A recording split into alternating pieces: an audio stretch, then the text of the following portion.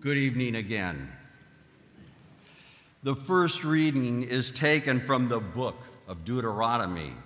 You must love the Lord your God with all your heart, with all your soul, and with all your strength.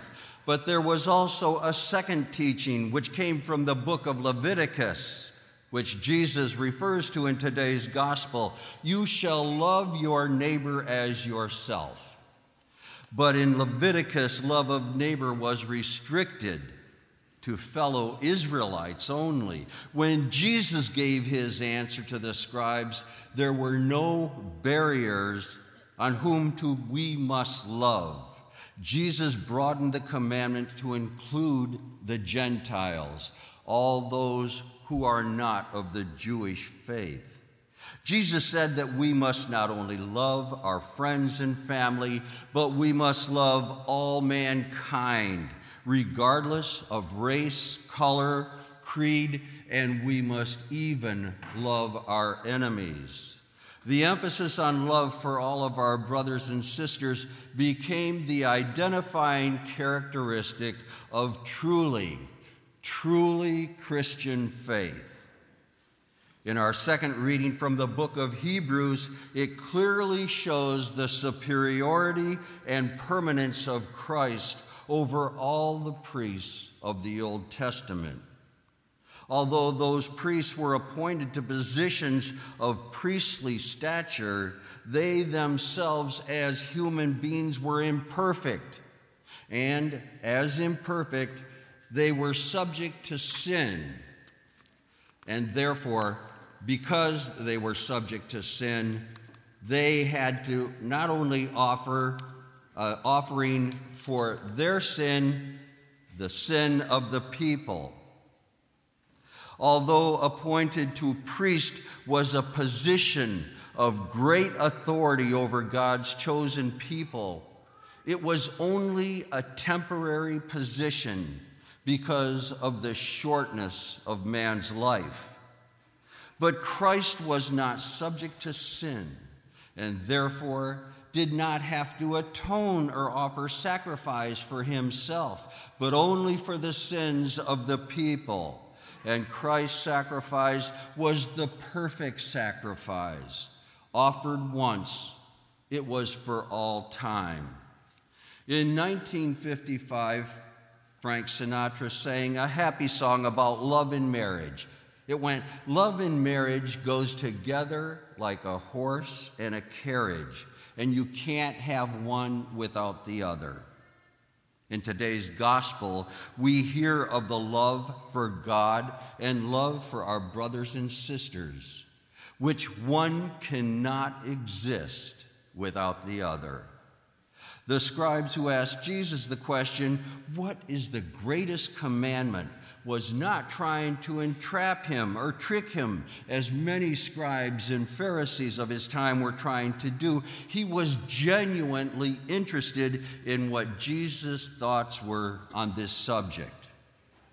Many rabbis spent many days debating the 613 commandments of the Mosaic Law, while trying to discern which of these was the greatest law of all.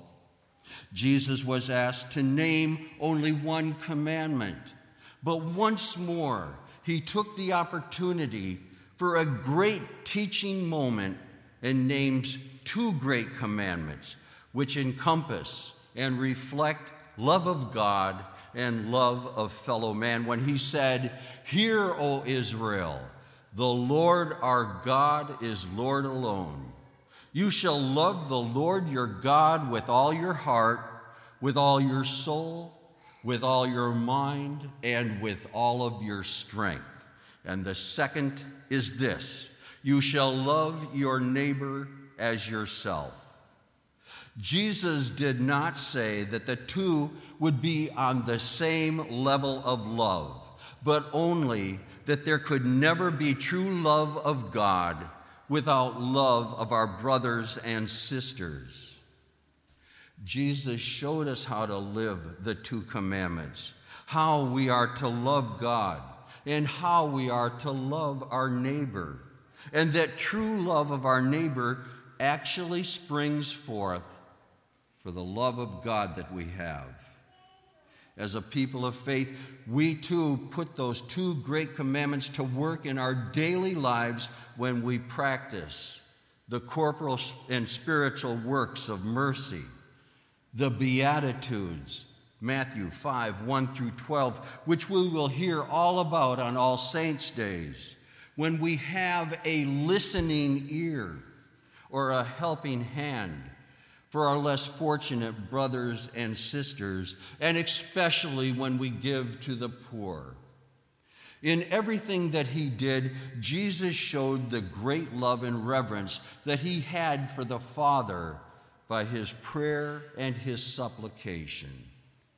He was also a perfect model and showed us the great depth of love that he had for all mankind, especially when he gave us the great sacrament of the Holy Eucharist to help guide and lead and protect us as we journey this earthly pathway that will lead us eventually to our heavenly home.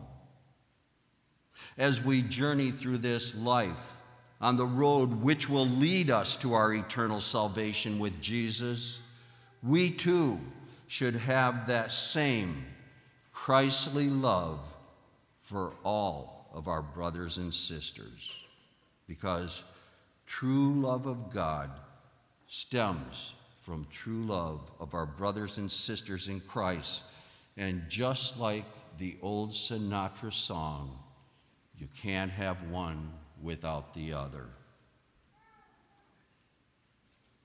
On November 7th through 13th, it is the National Vocation Awareness Week. During this period, the church will actively foster and pray for a culture of vocations to the priesthood, to the diaconate, and religious life. Lives filled to the brim with love for God and for our neighbor. Amen.